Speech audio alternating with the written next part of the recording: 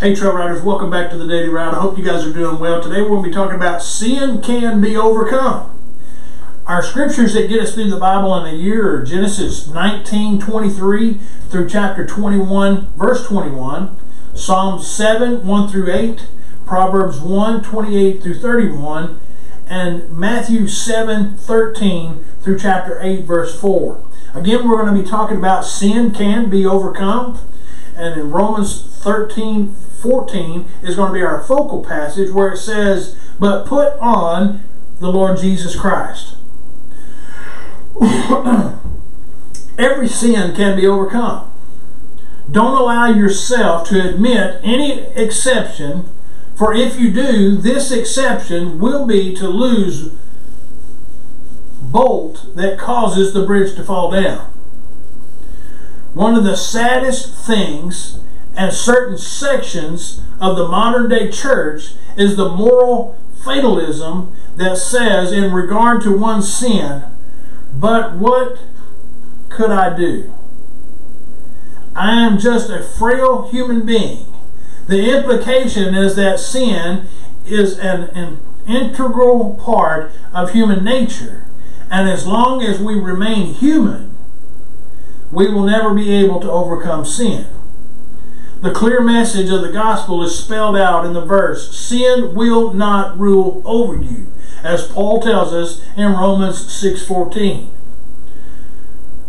Today's text in the Amplified Bible reads, "But clothe yourself in the Lord Jesus Christ, the Messiah, and make no provision of indulging in the flesh. Put a stop to thinking about evil cravings of your physical nature, to gratifying its desires and lusts." Notice the phrase, "make no provision for indulging in the flesh." In other words, do not provide for failure. Provide for victory. We spend too much time fighting for victory. The victory's already been won. We fight from victory and not for victory. There is an absoluteness about the whole thing. There must be. There are dangers in pretending we are winning the battle against sin when we are not, or in approaching the whole issue with and from self-effort.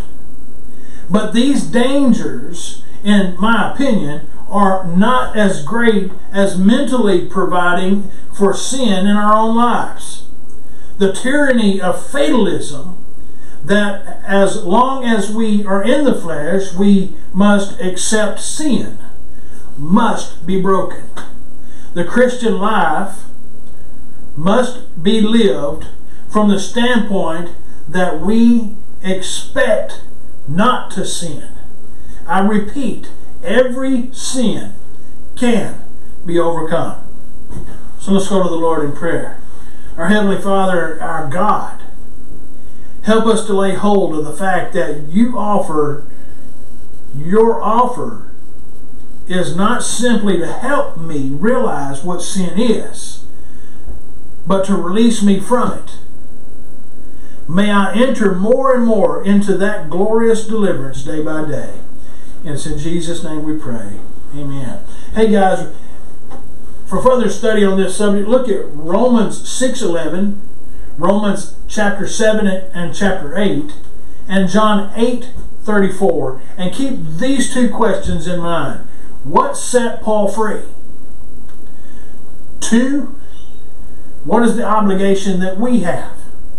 God bless you guys. I hope that you guys have a great afternoon. I hope you'll dive into this and study what God is saying to us here, because sin can be overcome. And I hope to see you on the next Trail Ride.